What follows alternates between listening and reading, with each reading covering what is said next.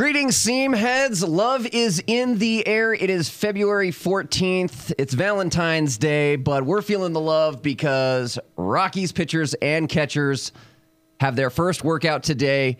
This is the Blake Street Irregulars podcast presented by Tap 14, located at 1920 Blake Street. Tap 14 has 70 Colorado beers on tap, 100 Colorado distilled spirits, amazing American Alpine fare that is locally sourced and rotates seasonally, terrific rooftop views all year round. Follow them on Twitter at TapXIV or online at Tap14. We are so thankful for Tap14 and their partnership sponsoring the Blake Street Irregulars podcast. I am Casey Light, and I am joined by the very lovable Benny Bash, host of Morning Mayhem on Mile High Sports, AM 1340, FM 1047, Monday through Friday, 9 a.m. Benny, welcome to the Blake Street Irregulars podcast. It's funny that this is Valentine's Day because the first thing I fell in love with was baseball. Right? I mean, were you the same kid like I was where dad was bouncing the ball off of your head to develop hand-eye coordination at the age of 6 months? I could catch before I could walk. All right, so Right. so we're in the same boat here. And Sure. You talk about catching. I brought you in because Pitchers and Catchers Report, you were a catcher, I was a pitcher. This is part 2 of our 3-part series we're doing as to commemorate the Rockies Pitchers and Catchers reporting for the 2018 season. Yesterday, Sean Drotard joined me. We broke down the backstops. We talked about the catchers. But I brought you in as a catcher to give us some perspective on the pitchers. Specifically today, we are going to be talking about the starting rotation because in my mind, in the 2018 Colorado Rockies season, a season that is built with a lot of high expectations, the real key to this season is the starting pitching.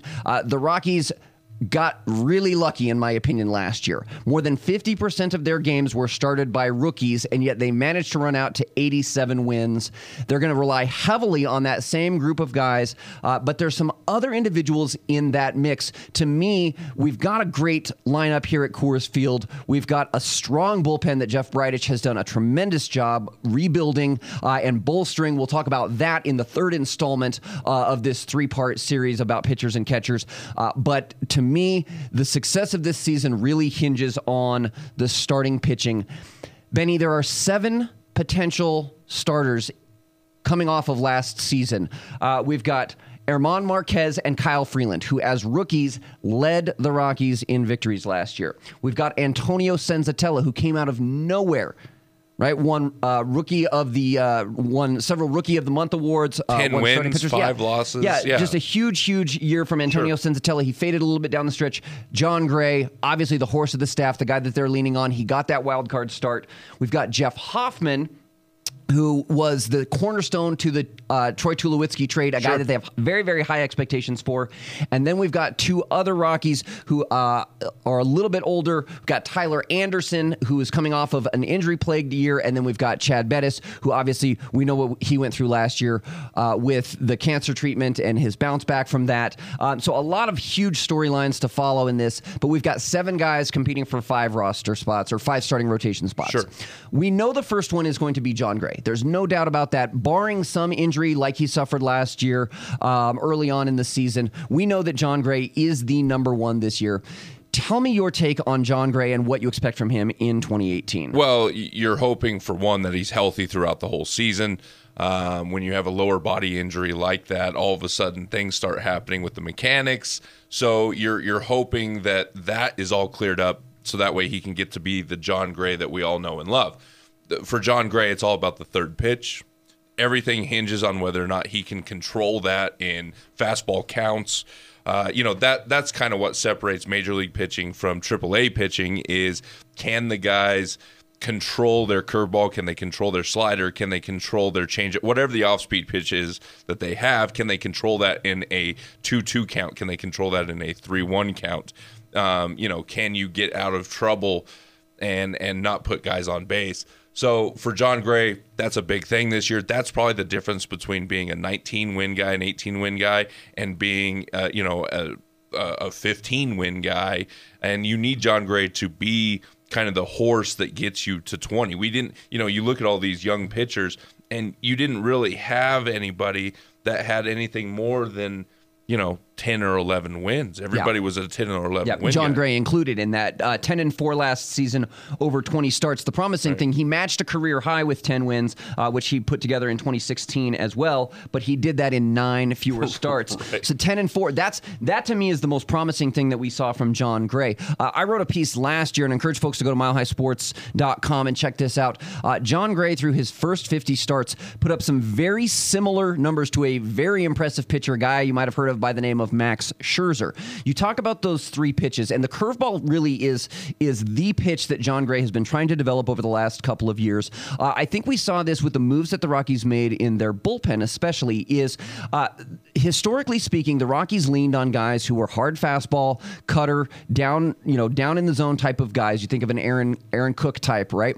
But they also relied on guys who threw a lot of sliders, a lot of sweeping breaking balls. We think of Adam Ottavino, right? Low and away from the hitter. Right, yeah. Make sure he doesn't get a fat part of the bat. But as we saw with a guy by the name of Greg Holland last year, guys who depend too heavily on that slider can tend to have difficulties late in the season when they start to feel that fatigue. That 12-6 curveball, that over-the-top curveball, is a lot more effective for Rockies pitchers. And I think the Rockies have started to catch on to that. They've seen that with John Gray. You're right. Whether he can take that curveball, that secondary pitch, because his slider is solid, but it can't be the only off-speed pitch. Sure. It can't, especially you need that big break in speed. You need that 10 to 15 mile an hour difference sometimes, not just a 6 or 7 or 8 mile an hour difference between the fastball and the slider. That to me, whether John Gray fully takes command of that hard, heavy curveball is that difference. I think if he stays healthy, a 15-win season is well within reach for John Gray. Can he push that up to 18 or 19? Like you said, is really going to depend on that curveball. Let's move on to the number 2 spot in the rotation, because sadly, even though they have 7 guys that they're choosing from, or really 6 after John Gray for the remaining 4 slots, there's no clearly defined number 2 at this point. I think they would really love to see over time a kid like Kyle Freeland, who's on the cover of Mile High Sports magazine, sporting his Thomas Jefferson High School jersey this year. That looks sharp, by the way. Please get to milehighsports.com and check it out if you haven't already. Awesome stuff. He was on with Eric and Les yesterday on Afternoon Drive on Mile High Sports, talking about how he's changed up his workout regimen this offseason to be a lot more flexible, build up stamina. I think the Rockies would love to see a Gray-Freeland 1-2 punch, but is Kyle Freeland ready to step into that number 2 role in just his second season in the major leagues? Well, part of it is we talked about how young these guys are. Yes, they're young, but at the same time, they don't pitch young. So a lot of this is, how does a guy deal with a 1 loss or a 2 loss in a row? And you saw this with the Colorado Rockies. You saw this with the pitching staff. Yeah, they're young in age, but they're old in mind. And it's kind of that number 2 guy oftentimes is kind of the guy who is stable. He knows how to pitch 9 innings. He knows how to manage a whole game. That's where you have to get Kyle Freeland too, because he's a great talent. Well, and you need, especially in the National League and in the National League West, if you're going to compete in the playoffs, you need a guy who is not afraid to stare down a legitimate number 2 who is just as good as a number 1, because that is what you have in the National League, and specifically in the National League West. Right. If you look at the teams that they're going to have to face come playoff time in these longer series with the Dodgers, with the Diamondbacks, you need a guy who's not afraid to go toe-to-toe with a Robbie Ray or a Rich Hill. And you have that in Kyle Freeland. He has pitched in some huge games. I mean, he was the Rockies' home opening starter last year and went out and beat the Dodgers, who were a 100-win team. Well, not only that, so you talked about it. So a lot of the number 2s are basically aces on other staffs. You're going to have some rough stretches. Absolutely. And so it's all about that mental aspect of, just give me this pill. I'm going to make sure that we're in a position to win. And it's about managing a game rather than going out there and throwing your best stuff. Sometimes you're not going to have your best stuff, and the number 2 guy's not going to have his best stuff. But guess what? He's better than you. Like that's just the reality of it. So well, yeah. I like the left-right combo that they can go, or the right-left combo, if you will, if you start with Gray as your 1 and Freeland as your 2. But realistically, if we're being true to ourselves, Chad Bettis is probably your number 2, at least out of the gate, right? He's the veteran. He's the guy who's got the major league innings under his belt. You're looking at a guy who's going to be 29 this season. Obviously, we know last year was a truncated season with that cancer fight that he had. We're so proud of Chad for battling through that, came back and really finished the year a little up and down. He was 2-4, obviously not a great result in terms of win-loss, but he did have a 5.05 ERA, but he put together some really solid performances, including that first game back against the Braves where you said to yourself, okay, that's the Chad Bettis that went out and won 14 games in 2016. That's the guy who we wouldn't be scared putting him up against a solid number 2 somewhere else. He may not have the high upside that a Freeland has, but he's certainly reliable. Well, and that's the thing. His 5.05 ERA, you talked about that. That was a result of 2 blow-up games there that happened. Boom, boom, boom. And you said, oh, poor Chad. That he is normally a solid guy. He's a guy that can – it's funny. So we're looking for maturity on this roster. It might be in Chad Bettis. Oh, without a doubt. Right. I think everything that he's gone through certainly, right. It not only did it bring maturity for Bettis, and Bettis was always a mature guy to begin with, very serious, took his craft very seriously. 2016, I called him the DJ LeMahieu of the pitching staff. That's a very quiet, very understated, very serious about his craft. He was the starts leader and the innings leader for the Rockies in 2016. So I think we can expect solid performances from him. I liken him, if you like to think back to the most successful Rockies team, just in terms of where they finished the year at the end, was that 2007 club that won the NL pennant. To me, there is a lot of Josh Fogg in him. He's the guy that does he have the best stuff? No. Is he a dominating pitcher who's just going to go out and mow you down? No, but he is not afraid to go toe-to-toe with guys who are arguably better than him, in terms of just raw talent and ability, because he's just such a tough-minded, mature guy. So I really think that Chad Bettis, at least initially, is going to be your number 2, but boy, if Freeland can develop into that number 2 that they would like him to, I can really see Chad Bettis being a huge, huge plus at a number 3 spot. I think you can book those 3 guys in pretty solidly, as long health-wise, everything is looking good. Now is where things start to really get a little bit murky, is in the 4 or 5 slot. Now we're talking about a guy like Germán Marquez, Antonio Senzatella, Jeff Hoffman, and Tyler Anderson. Those are our 4 guys that are going to be competing for those final 2 spots. The first one that jumps out, obviously, is last year's co-wins leader alongside Freeland, and that's Germán Marquez. Boy, was he electric for the final 2 months of the season. Yeah, I mean, he was like the pleasant surprise of the whole team, where you said, who is this guy? And then, he's not a huge prospect, all these different things, and he just goes out there and he balls. So, yeah, I mean, it's going to be interesting to see what he does with 11 wins last season. And his ERA looked pretty good, too, over time. Yep. He had a 4 ERA, but at the same time, similar to Bettis, where you have those blow-up games and it kind of screws everything up stats-wise. But, yeah, he was absolutely solid. What's funny is a lot of people are penciling him in as your number 4 behind Bettis, and then Tyler Anderson is kind of bouncing back and forth. Yeah, and Anderson is a very intriguing prospect. I'll touch one more thing on Marquez, that obviously – the velocity is the most intriguing thing about Marquez, because he can hit those triple digits. He can buzz you up there 97, 98 consistently, even hit 100 miles an hour. So there's that temptation to say, boy, is there a spot for him in the bullpen potentially, because he just can come in and shut you down, saw you off, and really neuter you as a hitter for short periods of time. But he's also proven that he can go long. And so there really is that interest in having him there in the rotation. Obviously, of the rookies, he had the longest, in my opinion, the longest stretch of success consistently. He really didn't come on until late in the year. We saw early on Antonio Senzatella was very strong. Obviously, Kyle Freeland had a couple of stretches where he was really strong.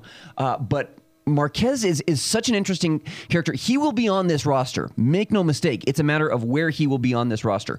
When you talk about a guy like Tyler Anderson, though, obviously we saw great things from Tyler Anderson in the second half, especially of 2016. He was 5-6 that season, but a 3.54 ERA. Yes, a Rockies starter who made 19 starts had a sub-4 ERA, almost a 3.5 ERA. But boy, did he take a step backwards in 2017 fighting those injuries. Well, and part of that was his strikeout ratio. I mean, compared to Marquez, for example, who comes in at 145 strikeouts last year, then Tyler Anderson, which 81 strikeouts is not something to... that's a good number. Yeah, over 86 innings pitched. That's a very good number. That's an absolutely fantastic number. But that was kind of the difference was from year to year was you saw him maybe trying to become a pitcher where he was trying to manage the situation a little bit. I'm not sure. I can't jump into his head a little bit. He's the guy that can benefit the most, and this is for coming from a catcher. He's the guy that I think can benefit the most from a good catcher working with him and knowing his own stuff. Yeah, and we don't know how much the injuries were really affecting Tyler Anderson last year, because I mean, we saw obviously, he had the arthroscopic surgery on the knee, and we're hoping that that's going to help him to bounce back.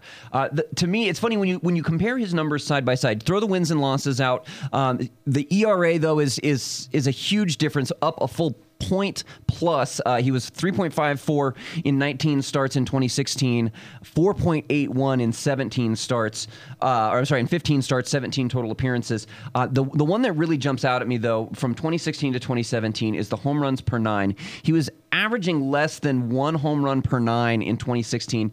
That was up to 1.7. So he's giving up the long ball. He's giving up the big hits. Is that legs? And I think some of that has to do with, is he overthrowing? Is he leaning too much on that left arm as opposed to the rest of his body? Because Tyler Anderson is a big guy. I mean, let's be realistic. He's 6'4", 210. I mean, he's a horse out there. Sure. But that also means a lot of wear and tear on that body. So to me, he's the number one guy that I'm going to be keeping an eye on in spring training, because I was a huge advocate for Tyler Anderson coming out of that 2016 season. I really felt like he could be a number 2 or a number 3 type of a starter for the Rockies in 2017. And those injuries just kind of caused him to fall apart. So he's a guy that, for me, I don't see him coming out of the bullpen. I think he's just one of those types. I was kind of the same way as a pitcher. I came out of the bullpen in college, but I was starting to loosen up in the second inning, right? I was a starter through most of my younger days. I was a starter when I played in summer leagues, and it was, for me, I needed to get warmed up. I needed, you needed a sweat. Yeah, I needed to get, I needed to build up that lather, so to speak. And I think Tyler Anderson's a little bit of that same type of guy. It's why he got into that little spat with Clayton Kershaw in Los Angeles, if you remember that. Yep. He took his warm up a little bit too long and was a little too nonchalant about getting back to the dugout. Clayton Kershaw did not take too kindly to that. But Tyler Anderson, to me, they put him in the bullpen, but I don't see a long-term future for him. So really, health is going to be very, very important for him. To me, it's Anderson and Marquez are the leaders in that race for the next spot. Because obviously Anderson, we saw some great things out of him, but we did see some great things out of Antonio Senzatella last year, did we not? Well, yeah, Senzatella, 102 strikeouts, only 47 walks in 134 innings. Well, and here's the thing that I think a lot of folks don't understand about Senzatella, or maybe this storyline got buried a little bit. He pitched just 35 innings in the minor leagues at the AA level. He skipped AAA and pitched just 35 innings at the AA level in 2016, was shut down because of injury, and that's really why the Rockies had to back off him so much in the second half of last season, relegate him to the bullpen just to save that arm, because you can't go from throwing 135 innings to throwing 35 innings to throwing 135 innings and expect to see your arm withstand that over the next several years, which they need him to be strong over the next several years. Which you guys are going to touch on Wade Davis tomorrow, okay? But take Wade Davis's career, for example. So Wade Davis starts out with single A with the Devil Rays, jumps up to double A, jumps up to triple A, and that's how it goes. Wade Davis has actually been pitching since 2006. People don't realize that. They always think of him as starting basically with the Royals in 2013. This guy's been pitching for a long time. Senzatella says, I don't need all that. I'm just going to jump up. We're going to make a move here, and his arm is ready to go. That is a huge leap. Here's what I'm concerned with, and I don't want to throw a negative out there, kind of knock on wood. I'm concerned with a wall this season. And I think that's very fair. I mean, if you look back at last year, and I think that's what the Rockies were concerned with as well. June 16th, Antonio Senzatella had 9 wins. June 16th, we're talking 2.5 months into the season, he was up there with the likes of Clayton Kershaw and Max Scherzer, right? Those names we've talked about as they are the cream of the crop without a doubt. He was competing with those guys, but the Rockies went, oh my gosh, realistically, we can't keep this up. We can't keep pushing him out there at this level. And so that's when they really started to dial things back. He obviously then went on to win, just one more game right. after that. And some of that had to do with the fatigue that he faced. Some of that had to do with his changing role. But I think, Senzatella, again, we talk about guys who are horses. Senzatella, not quite the same height. He's 6'1". He's listed at 180, but I'm pretty confident that 170 of that is located in his midsection. It's from the armpits down, as they say. Yeah, I would. Senzatella, he's a beast. What I love about him, he's got a similar makeup to a Chad Bettis, that bulldog mentality. No one scares Antonio Senzatella. He's a product of Venezuela, so he's got some guys in the locker room. Obviously, he had Carlos Gonzalez last year. We'll see whether he has Carlos Gonzalez again this year. It's looking less likely that that's the case.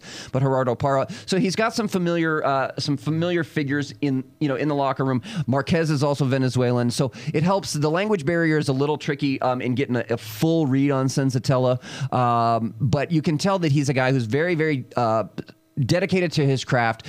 There's not a lot of freelancing going on with Antonio Senzatella. He is out there to be a darn good baseball pitcher, and I think he has the potential to be that. Like you said, I think we have to worry about him hitting that wall. What I love about Senzatella's role with this club is you can move him into the bullpen if necessary.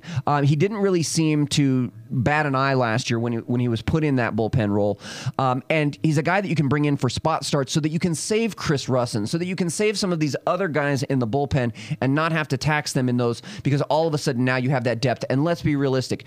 For the second go-around, somebody's going to hit a sophomore slump, right? Somebody's going to have some injury problems. And so having these two extra starters available is really going to benefit Bud Black in the long run over the course of this season, because it's just like he did last year. He rode the Senzatella wagon until he started to see the wheels falling off. Then he moved on and said, okay, let's put things in the hands of Jeff Hoffman. And Jeff Hoffman was solid for a little stretch. Jeff Hoffman started to fade a little bit. Okay, let's lean more heavily on Kyle Freeland. Okay, Freeland's starting to hit a wall. Let's jump on Marquez for a while.